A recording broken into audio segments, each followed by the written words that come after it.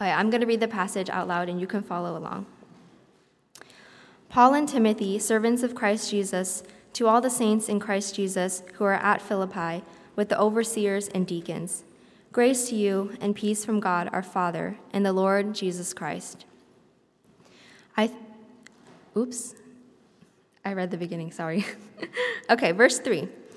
I thank my God in all my remembrance of you, always in every prayer of mine, for you all making my prayer with joy, because of your partnership in the gospel from the first day until now. And I am sure of this, that he who began a good work in you will bring it to completion at the day of Christ Jesus. It is right for me to feel this way about you all, because I hold you in my heart, for you are all partakers with me of grace, both in my imprisonment and in the defense and confirmation of the gospel. For God is my witness, how I yearn for you all with the affection of Christ Jesus. And it is my prayer that your love may abound more and more with knowledge and discernment, so that you may approve what is excellent, and be pure and blameless for the day of Christ, filled with the fruit of righteousness that comes through Jesus Christ, to the glory and praise of God. I want you to know, brothers, that what has happened to me has really served to advance the gospel, so that it has become known throughout the whole imperial guard and to all the rest that my imprisonment is for Christ. And most of the brothers, having become confident in the Lord by my imprisonment, are much more bold to speak the word without fear. May God bless the reading of his word. And now I want to invite David Rowe up to the stage.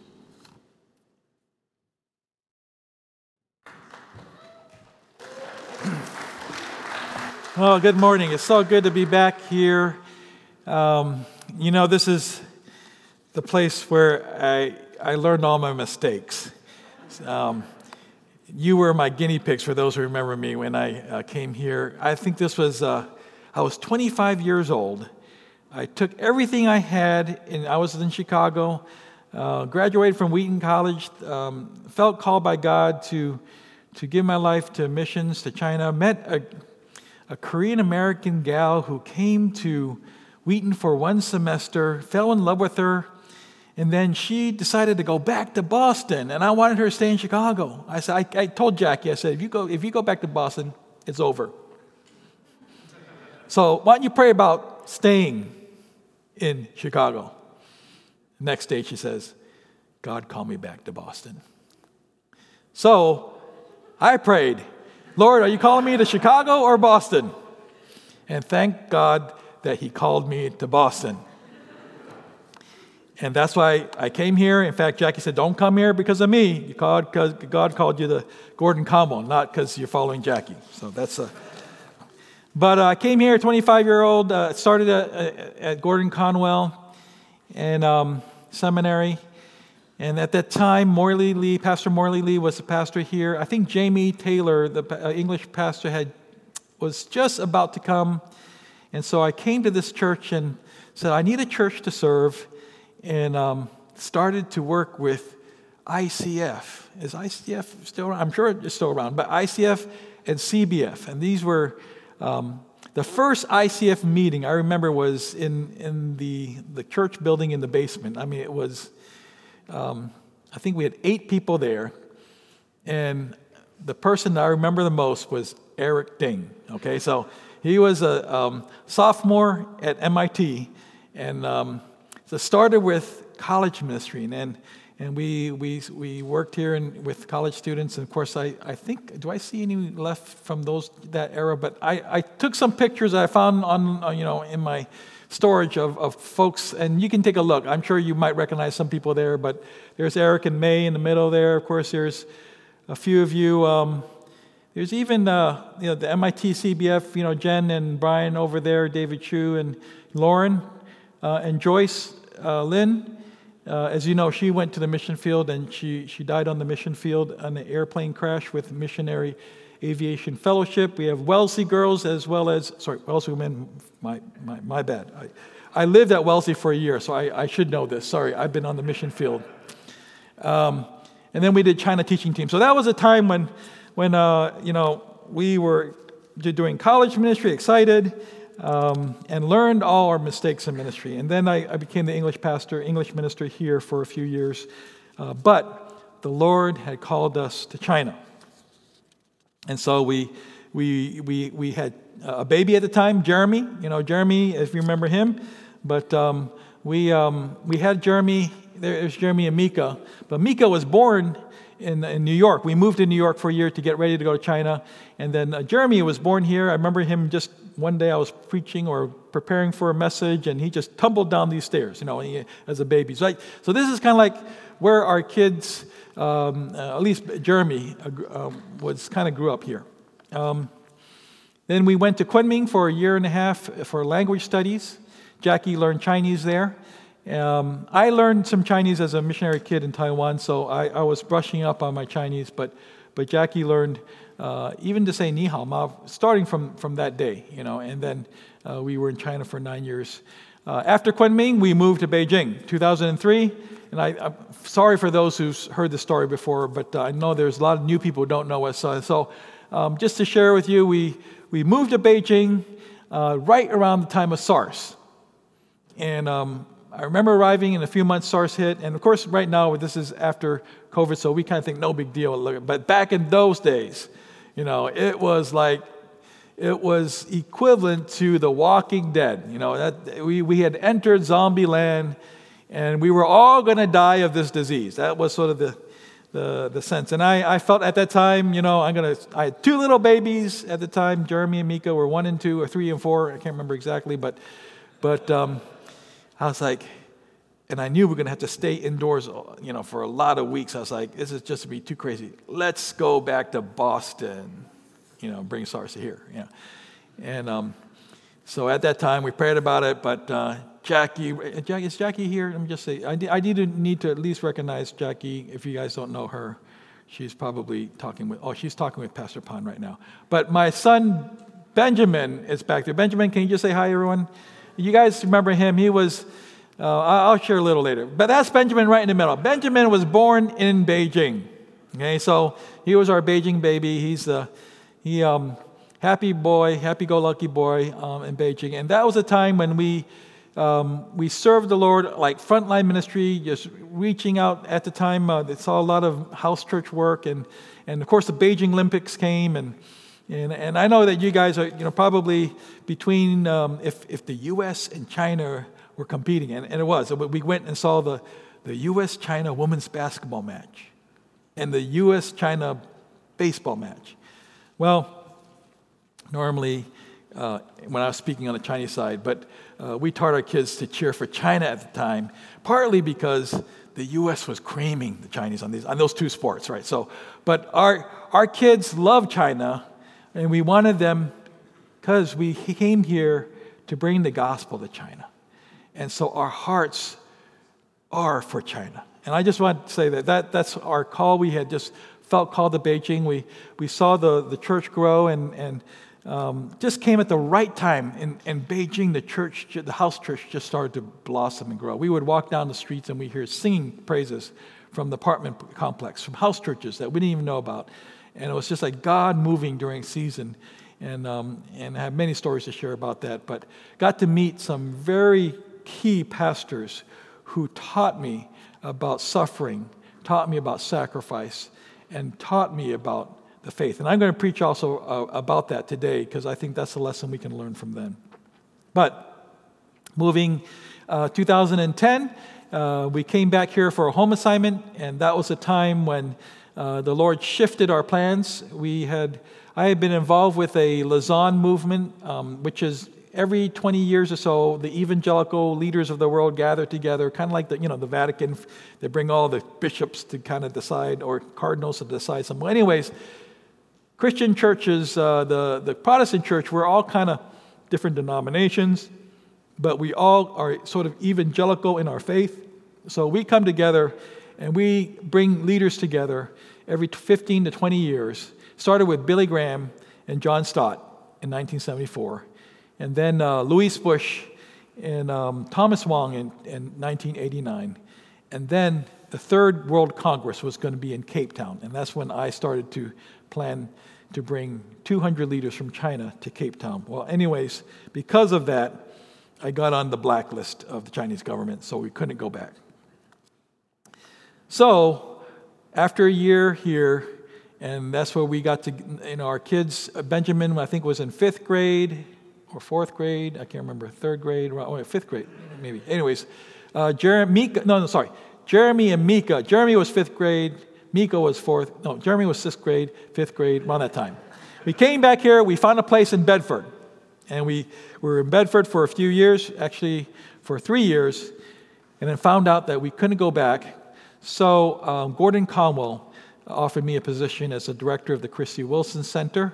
And so I began to run the mission program at the seminary and just saw God raise up future pastors with a heart for missions. And some of them also became missionaries as well, but just was able to see God use me at the seminary.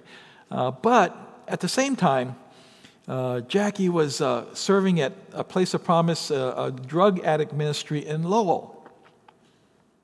And I see Andrew and Charlene, you were living there for a while too. We were thinking about whether to move to Lowell or to stay in Bedford, right? And at that time, it was a hard decision for us. Our kids were doing well in Bedford. They loved Bedford. If you ask Benjamin loved Bedford. His teacher, Miss Weinstein, was just the 3rd grade teacher, was great. It was great for our kids to be in Bedford because it'd be a good school system to get into a good college. Isn't that all about? That's what we're all about, right? Getting into a good college. That's why we're paying all these high bills of mortgages and real good school districts to get our kids into good colleges, right? I mean, sure, maybe not this congregation, but I'm sure the Chinese congregation this morning when I was preaching, it resonated with them. Not so with you, I can tell. Okay, anyways. So we in the end, decided to move to Lowell. And now, you remember our kids, if you remember Jeremy coming and Mika coming, and even Benjamin right off the mission field, they're like naive, they didn't even know Justin Bieber, right? Let alone coming here, and they didn't know pop culture, they didn't know the Kardashians, they didn't know anything, right? They go to Lowell, and every other sentence is F this, F that, blah, blah, blah, blah, sing the songs that they listen to. If you listen to Pop 40, man, I tell you, if you listen to any kind of pop music in the suburbs, they just kind of laugh at you. They're listening to this kind of music, and it's a different kind of culture altogether. Now, Benjamin was a little more protected because he was in the elementary school. But I'm telling you, Jeremy was going into 9th grade, Mika going to 8th grade, and that was a big step of faith. At least they were coming here on Friday nights for youth group, so we just felt a little at least have a good. Sandy was really good with the youth group at the time. Well, we look back and just see how God's handling it. Remember, we were in Lowell for about 3 years, and then Mika, she was a sophomore in Lowell High, and she was. They actually got used to. They really liked Lowell. They got used to. Of course, it was a different environment than Bedford, but they really enjoyed it. But Mika said, Dad, you talk about missions, you preach about missions, and you talk about China. So why are we still here in America? Shouldn't we go back? Shouldn't we? So I said, oh wow, if my daughter said that, maybe we should pray about. And then we literally after that conversation, within 3-4 months, we began to pack our bags and get ready to move out of Lowell. It was a quick one. Andrew and Charlene were there when we left, and it was like a storm when we left. I tell you, we just put everything in storage. I just took them out of storage last month, put them 6 years in storage. I tell you, we didn't have time to even look through our stuff. We just put everything in storage, and we moved back to Asia, moved to Taiwan. Now, Mika was going to go into her junior year in high school. Jeremy was going to his senior year in high school. And if you think about college, you're pretty much saying, at that time we're like, well, we'll just leave it to the Lord. And so we moved to Taiwan, and it was only in Taiwan when we got, Jeremy, he started this junior ROTC program at Lowell. This is, the kids in Lowell are actually divided into two groups. There's the Caucasian kids who are primarily in this Latin Lyceum program, which are kind of like special, high, going into good schools kind of program. And then you have the rest of Lowell. And then you have those who go into junior ROTC, and it's the rest of the Lowell kids. But the officer came and asked us one day, said, we think Jeremy could be the first person we can recommend in a few years to go to one of the military academies. And so that's got the process of thinking about him going into West Point. Anyway, so make a long story short, he got into West Point, and we got that letter in Taiwan. And so he graduated from West Point, and then he's now in Georgia. Oh, no, sorry, he just left Georgia. He was in Georgia doing Ranger School. He just finished Ranger School, and he passed. By the way, Ranger School, I just got to say this. For those who don't know Ranger School, if you asked our family 4 months ago, we didn't know what Ranger School was about. We thought Ranger School was like park rangers, And whenever I tell that to Jeremy, he gets so mad. Ranger School for the Army is like Navy SEALs for the Navy, right? It's more prestigious to graduate from Ranger School than West Point. I didn't even know that. I was like, what? Who cares?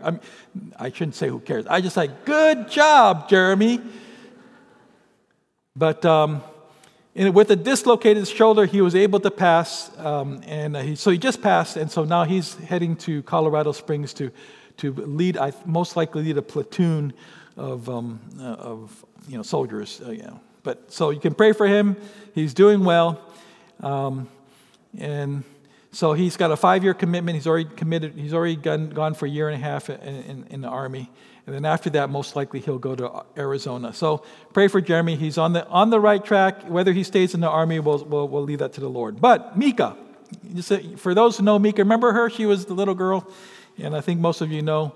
Let me just show you quickly. Yeah, there's Mika. Mika, was part of our youth group. Many of you, Phil, you remember her as well. Little of a kind of like myself, more of a rebel kind of thing, just had her own ideas. Never really, when I say rebel, I'm not saying did drugs and kind of thing, but she just had her own, her own path. And she went to Wheaton College, which is my school, and so on. And for me, I at the beginning thought Wheaton was better than West Point, but for Jackie, West Point was better. So in the end, I think Jackie won on that battle. But Mika went to Wheaton, and she graduated this year. And so she just moved into us. We just moved to Bayside, New York 3 weeks ago, about a month ago. She got us a house when we were in Taiwan. She got all our stuff moved from Lowell to Bayside, and so she got a job working as a marketing in the marketing firm. It's one of the largest firms in Manhattan. So somehow she's on that path, and we don't know how. She just started, so pray for her. But she's really enjoying that job. And then we have Ben. Ben came with us to Taiwan. We were in Taiwan for 6 years, and Ben is getting ready to go to college. He's going to USC, and of course, Wheaton, USC. For me, okay, he wanted to go to USC, so he's going to USC. I got one in Wheaton, one at West Point, one in USC, and they're all doing well. So thank the Lord. That the Lord has been good to our kids. And really, whether we're in Taiwan or Lowell or Lexington or Bedford, the Lord has been watching, or in Beijing, the Lord has watched over our kids. Now, back to Taiwan. The last 6 years, what have we been doing? As you can see, Taiwan is very different from mainland China. China was a fast-growth church. China was under suffering, under persecution, or at least a lot under pressure. It was a different environment, but the church was alive. People were excited. People were interested in the gospel. Taiwan's a little different. Taiwan is a Buddhist country, completely open. You can go on the streets and preach the gospel and no one would care. But the church in Taiwan has been growing steadily. In the last 10, 15 years, because when I was a missionary kid in Taiwan, the church was literally just maybe 1 or 2%. Maybe if you add the Catholics together, 3 or 4%. But since I've been back, the last 10, 15 years, the church has almost, for the last 10 years, just continued to grow and doubled. From 750,000 believers in 2005 to about 5 years ago, they did a survey, about 1.5 million Christians in Taiwan now. And that's about 6 to 7%. Some people say Taipei and Taichung are 10% Christian now. Can you believe that? I mean, in my days, you couldn't even see a church. And so this is the laying down of mission. My parents went to Taiwan in 1970.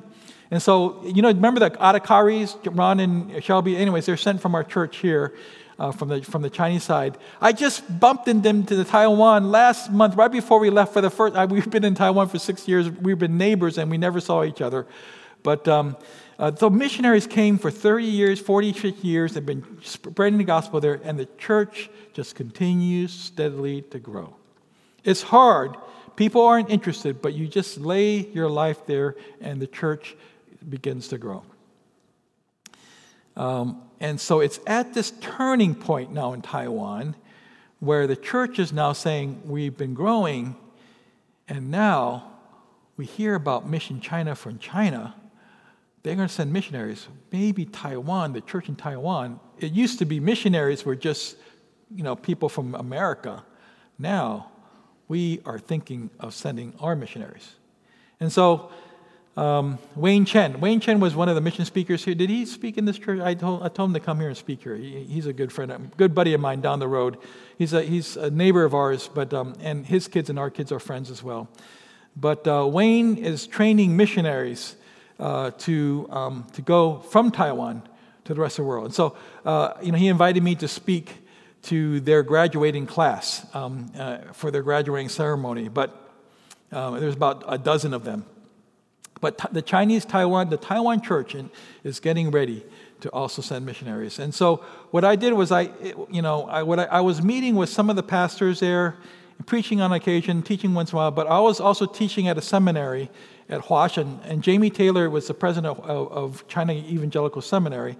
So at the seminary, I was also leading their mission program, or not leading, but on the committee of leadership, helping their mission program as well as teaching there, and then living life in Taiwan. So our Taiwan experience, even though we were in Taiwan, we saw some of this momentum begin to go and build. I was also involved in bringing the rest of Asia to start to capture this heart for missions.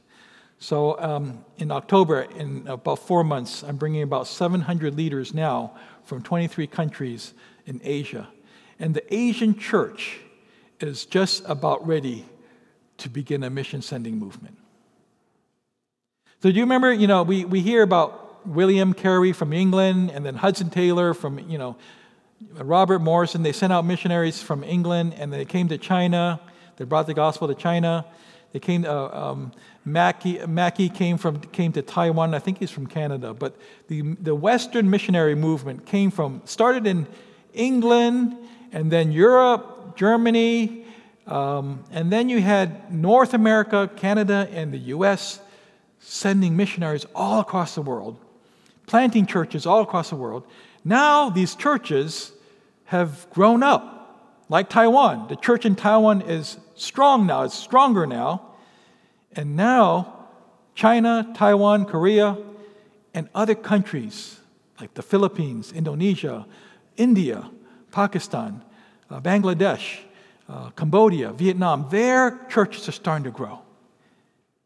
And now they're thinking, maybe we can send our young people like what the Americans did, like the English did. So it's just a few right now, but we're at this turning point in world history where now the Asian church is going to begin to send missionaries. And it takes time. Just like this Chinese Bible Church, I remember we had our 50th anniversary when I came, but I remember the 30th anniversary at the time. That was 20 years before the 50th, if you do your math, right? And at that time, we were supporting missionaries because I was the English minister, but I was also the missionary pastor of our church. Most of the people on the mission board were people from another church coming in and wanting our money. And so we prayed for them, we supported them, and we there were a few, like, the Shelby Adhikari was from our church, and then Eric Yang, who was on the Chinese side, he started to go, and then we had, of course, we had, Jamie Taylor, ourselves, as well, the Taylors, our family, Morley Lee, the Hos and others who went out, but someone from our own youth group who was raised here was sent. And I won't mention her name because, for protection, but she joined SIL and went to a big country. And it took about 30 years for someone from our own church, coming from our own youth group, to actually go. And so sometimes it just takes the church at the certain season when they're ready to send their own young people. And so if you take that kind of analogy and say that's what's happening all across Asia. The churches are at that stage now, the 30-year anniversary kind of stage, where their young people are ready to go. Well, moving on to the passage today. How does the gospel advance under hostility? And the reason why I want to share with you from this passage, because when I think about this church, I saw the Apostle Paul when he writes his letters. He's writing his letters in jail, so he's under imprisonment, he's under hardship. But the churches that he's writing to not necessarily are under prison. They're not necessarily suffering. Some of them are, but most of them are not. They're in open situations. But he talks about a certain kind of a love relationship, a partnership, especially with one church. Now, when he talks about the Corinthian church, he wrote 2 letters to the Corinthian church in Corinthians 1-2, and it's primarily just a rebuke of the church. They're infighting, there's sexual immorality, and they're even questioning his apostleship, and they're saying, who gave you the ability to think that Apostle Paul's in prison, and then Paul, Apostle Paul, he actually says, I robbed other churches, and he's talking about probably the Philippian church. I robbed them, meaning I took money from them to eat so that I can serve you. So there's some churches that he just kind of felt like, I'm taking from others to serve you, so you should at least recognize that, right? But with the Philippian church, there's this sort of like you can say just a partnership of the gospel, a love relationship with the gospel. So when I thought about it again, I thought, what passage to preach from? I've served and preached on many churches, and when I think of Chinese Bible Church, and I think of the English congregation, I think of the Philippian church.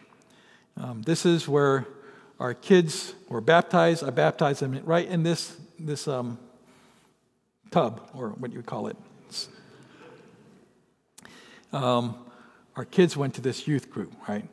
I pastored this church, and many of you, of course, some of you don't know me, but we've known each other. You know all my faults, right? I know your faults too. We love each other too, and we just, there's something about you folks that when I think about you, it really sometimes brings me to tears. I think, wow, the Chinese Bible Church of Greater Boston, there are people here that love the Lord, and I remember this time, and you guys have been praying for us, you've been supporting us, and just been our friends throughout the years. So if there's anything you forget about today, just remember from the bottom of our hearts, we really thank you. There's that love that we have for you that comes from God. And so this is what Paul says, I thank my God every time I remember you. In all my prayers for all of you, I always pray with joy because of your partnership in the gospel from the first day until now, being confident of this, that he who began a good work in you will carry it on to completion until the day of Christ Jesus. You see, he just, when he talks about you, just like when I think of you, there's that joy that comes. Memory, wow, I remember you guys. It is right for me to feel this way about you, since I have you in my heart. Whether I'm in chains and defending and confirming the gospel, all of you share in God's grace with me. God can testify how I long for all of you with the affection of Christ Jesus. And then he encourages them to abound more and more in the knowledge and the depth of God. And then he really wants them to grow in their faith. And so this partnership that we have, missionary and church, the Rowe family, and even the Hoes and the Dings and CBCGB, the partnership that we have is that we are in it together for the gospel. While we're in Beijing, while we're in Taiwan, or even at Gordon Conwell, you folks here are our partners. And we get joy knowing that you're serving here faithfully as we're serving over there. Secondly, this is that what I've learned from, and what Paul has learned too, is that often in his life, when he's in prison, and he sees the Philippian church, serving God not in prison, but in prison, the gospel advances under hostility. And the gospel shines the brightest under adversity. I'll share a little more later about that, but let me just go to the next point here. But the third point is really how does the gospel advance under hostility is a complete, sold-out life of Christians for the gospel. That is how the gospel advances. And that's why I see on the mission field, that's what I see here. And so, importance of partnering together with your missionary, the gospel shines brightest in adversity and a complete sold-out life for the gospel. That comes from Philippians 1:21. For me to live is Christ, to die is gain. So, talking about first, now there's a formula that I'm going to say. First, of course, is the partnership that I talked about. But secondly, this formula is this: faith plus adversity equals spiritual growth. When I heard about Ranger School, I went and Googled it and YouTubed it, and I saw the kind of conditions that Jeremy had to go through. I tell you, they give them 2 or 3 months they only get to sleep 2 or 3 hours a night. They give them these packets of food that only are enough calories, half the calories they need for the day. So they're starving, they're sleep deprived, and they throw them out into the woods and say, okay, lead a platoon through swamps and see how you do.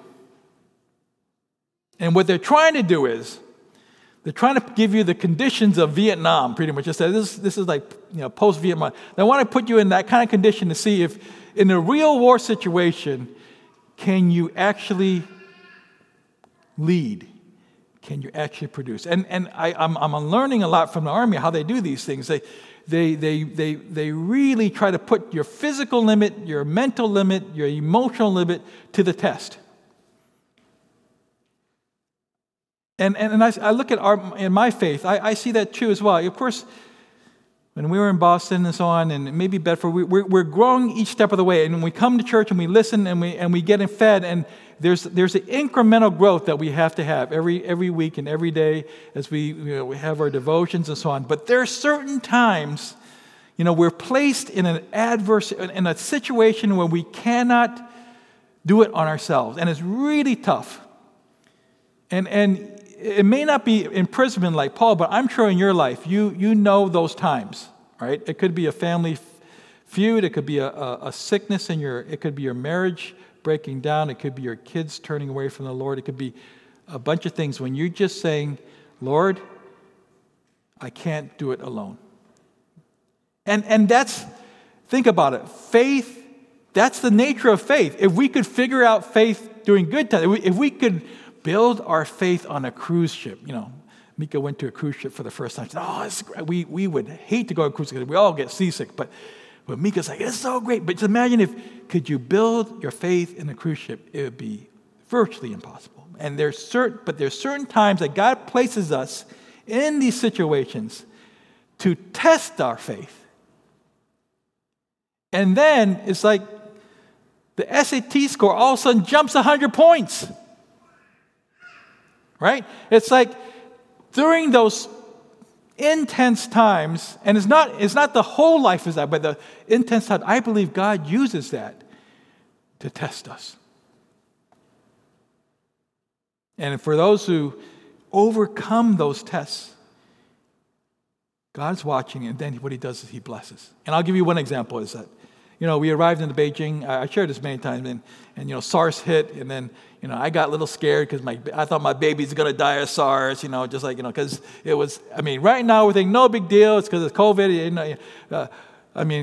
At that time, we really thought it was zombies coming, and if you went out and sat, and if you met with anyone, we thought we were going to die. So really, there are times in life when you just get placed in those situations, you got to make a decision, right? So in Beijing, at that time, my faith was tested, and I really believe at that time, I first wanted to leave and come back, right? And I shared the story before, but Jackie kind of challenged me, and we stayed. So those are certain seasons in life that I look back and I say, oh, my SAT score went from maybe 1,100 to 1,200. I never, Anyway, so I jumped, because I was placed in a situation that God challenged my faith. And so when you come to a certain situation in your life, this is the time to get that faith score up. That next time, of course, I mentioned was when we moved to Lowell. Actually, moving to Lowell was even a harder jump than moving to Beijing, And so that faith jump was really, I was not thinking about our lives. What I was thinking of? I was thinking of our kids' college education. I would just like I said, when you guys are thinking, I was thinking that too, right? So, yet God tested me at that time. And if they didn't go to college in the end, could I still trust Him? So those are seasons in life that I can see how God uses a church and in our spiritual life to grow. Well, now I'm going to go to the third point because of time here. Okay, so completely sold out life for the gospel. And this is, if you just read the Apostle Paul, not just in the book of Philippians, just read throughout how even in Corinthians, he talks about how he's shipwrecked and he's stoned and he's flogged and he just all out for the gospel, right? He just all out. And so he says this. He says, for me to live is Christ, to die is gain. I eagerly expect and hope that I will in no way be ashamed, but will have sufficient courage so that now, as always, Christ will be exalted in my body, whether by life or by death. Now see, even the Apostle Paul was afraid and needed to overcome his fear of his life. He even talks about a failure, about him being lowered in the basket, and he uses that as a weakness to demonstrate God's strength. And so he's saying that when he gives it all, for me to live as Christ, to die as gain, he's trying to say, I don't want to be ashamed. I want to have enough courage so that Christ can be exalted. And then he says, whether I live now or die, it's up to the Lord. I'd much rather be with the Lord, but for your sake, for fruitful labor, the Lord has called me to stay. So this lesson, of course, we look at the Apostle Paul and we say, well, that's great. But here's why I think we need to see live examples today of this kind of living. All right? We can read it in Scripture. We see it in Jesus on the cross. We see the apostles. We even read it in church history, like with the Hudson Taylors, and we even maybe see our missionaries go out. But we got to see that life living in your life. You got to see that kind of life in North America. It's hard, but you got to try to see that. Well, I'll just give you an example of how I learned this on the mission field, and I'm still kind of learning this because as a Christian and as a missionary, I'm constantly growing in my faith.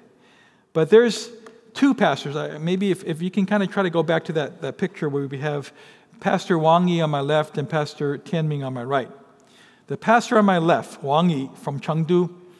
In 2018, the police came in, arrested him, and sentenced him to 9 years of imprisonment. And he's serving now, I think, the third year imprisonment. And they call it, the charges, subversion of the government, pretty much. But all he is about preaching the gospel, the true gospel, and not being afraid. In fact, he's so bold. This is in China. He says President Xi is, I wouldn't say this on the Chinese side, so if there's any spies on this side, please keep it to yourself. He says, if President Xi doesn't believe in Jesus, he's going to hell. I mean, he needs to believe in Jesus to have eternal life. I mean, you say that in China, you get arrested immediately. But so maybe a little bit too much, but the point is, he is not afraid to preach the gospel inside of China. And then the pastor beside me, Pastor Tianming from Shouwang Church, he was under house arrest for 9.5 years. He had 3 security guards live right outside his door on a bunk bed, and he would play ping pong with them, and they would rotate, every 8 hours another 3 security guards would come, and so he couldn't go out of his house for 9.5 years. And so these are the kind of pastors that I get to come engage. And I was like, so I asked Pastor Tianming, I said, so how is it like being locked in your home for 9.5 years? I mean, I did it for 15 days after traveling quarantine in a hotel, a Holiday Inn Express. And I was going bonkers. I was like, oh my gosh, counting the minutes to the seconds to get out of that small hotel room. After 15 days, and for those who live in Shanghai, who stayed 60 days in your home, well, that's hard. But imagine 9.5 years in your home. And he said, it was full of joy. Full of joy. Of course, there were difficult times too. But these are the kind of people that just changed the world. I was watching a sermon just to get the inspiration again from Pastor Wang. He was preaching a sermon saying this, the world, he's talking about the Chinese police, right? The Chinese police, they're not Christians. They don't believe in Jesus. But you know what else they don't believe in? They don't believe you believe in Jesus. So they want to test to see if you really believe. So what they'll do is, and he used this example, that Hacksaw movie where just one more, he's trying to, I forget who it is, but he was trying to save one more soldier, but he was a pacifist. I forget his name. Anyway, so he would never shoot a gun, never kill anyone. And so but he was drafted into the army. And so in order to prove that he wouldn't do it, they beat him up. But they beat him up to see if he really believed it or he was just saying it. And but he's saying this, the world doesn't believe it, but when Christians are able to believe and you are able to pay a cost for it, that's the time when non-Christians are watching. Oh, I may not quite understand the faith, I may not Christian, but there's something about you that at least you believe it, so it brings some credibility to what you believe, so maybe I'll think about it. So in your life, and I learned that from these house church leaders, when we made decisions that required exercising faith for our kids, I'm hoping, of course, right now they're young. They still think, Dad doesn't know anything. They'll think, we know more than Dad. That's their mindset. But one day they'll say they made decisions that were risky, that could cost, but in the end they trusted God more in the end. are your kids watching you make those kind of decisions? Whatever they are, those are the kind of decisions I think be far more effective of spreading the gospel in this by just watching how you make decisions on that.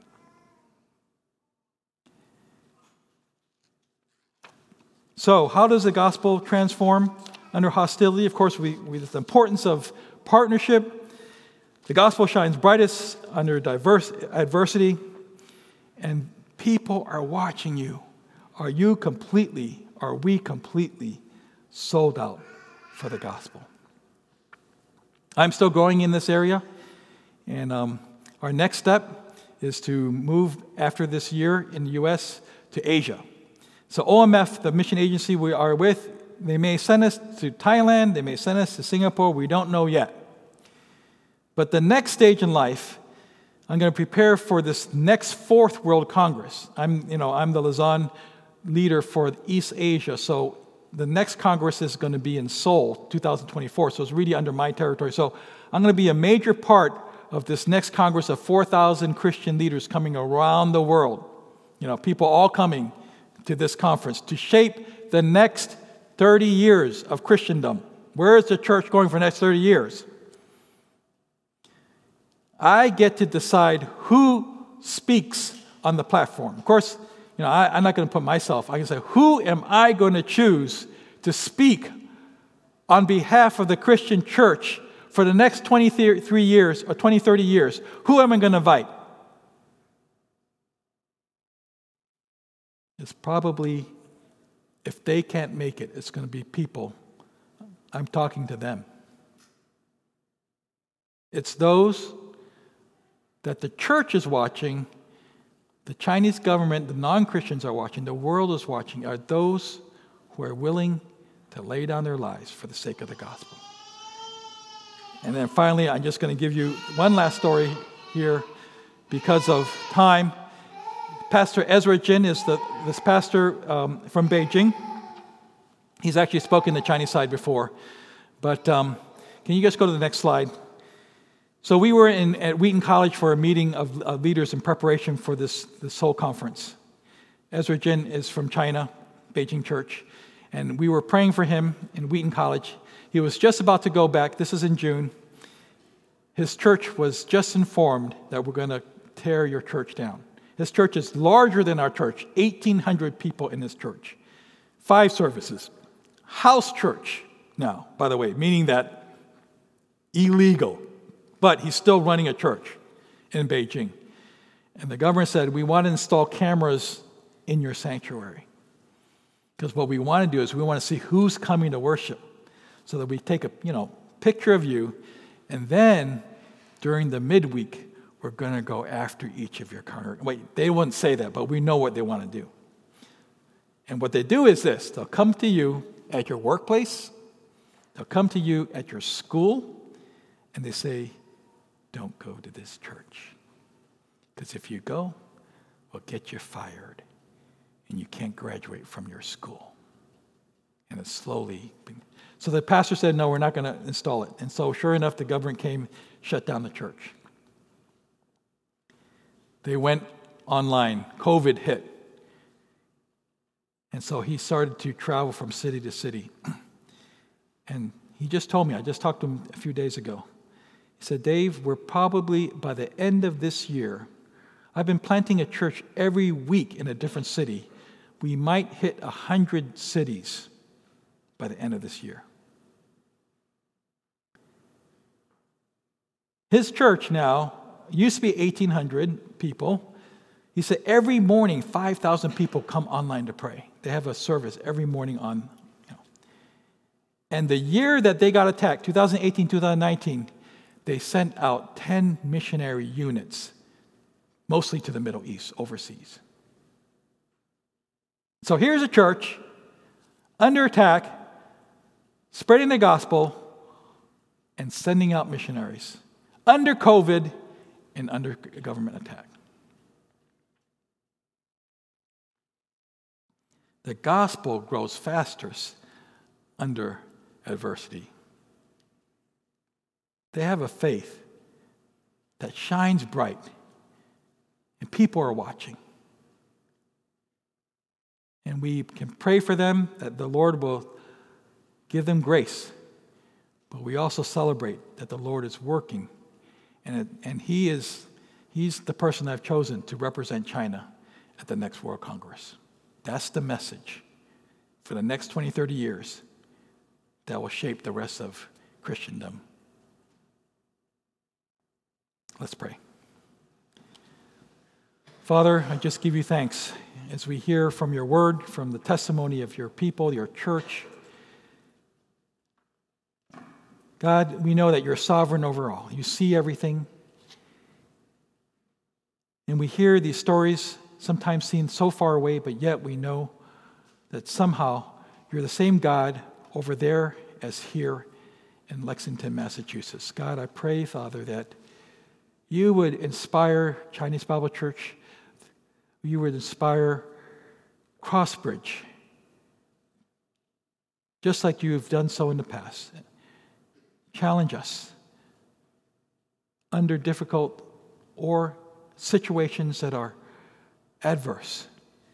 Give us a chance to grow in our faith so that when others are watching, especially our children and our relatives and our friends and our neighbors, that they can see something that really is true and that we believe it for them to consider. And then I know you will release a spiritual blessing, just like you've done in China and in our lives. At that time, when we have passed that test, your blessings will overflow. And may your blessings overflow here. We pray these things in your precious Son's name. Amen.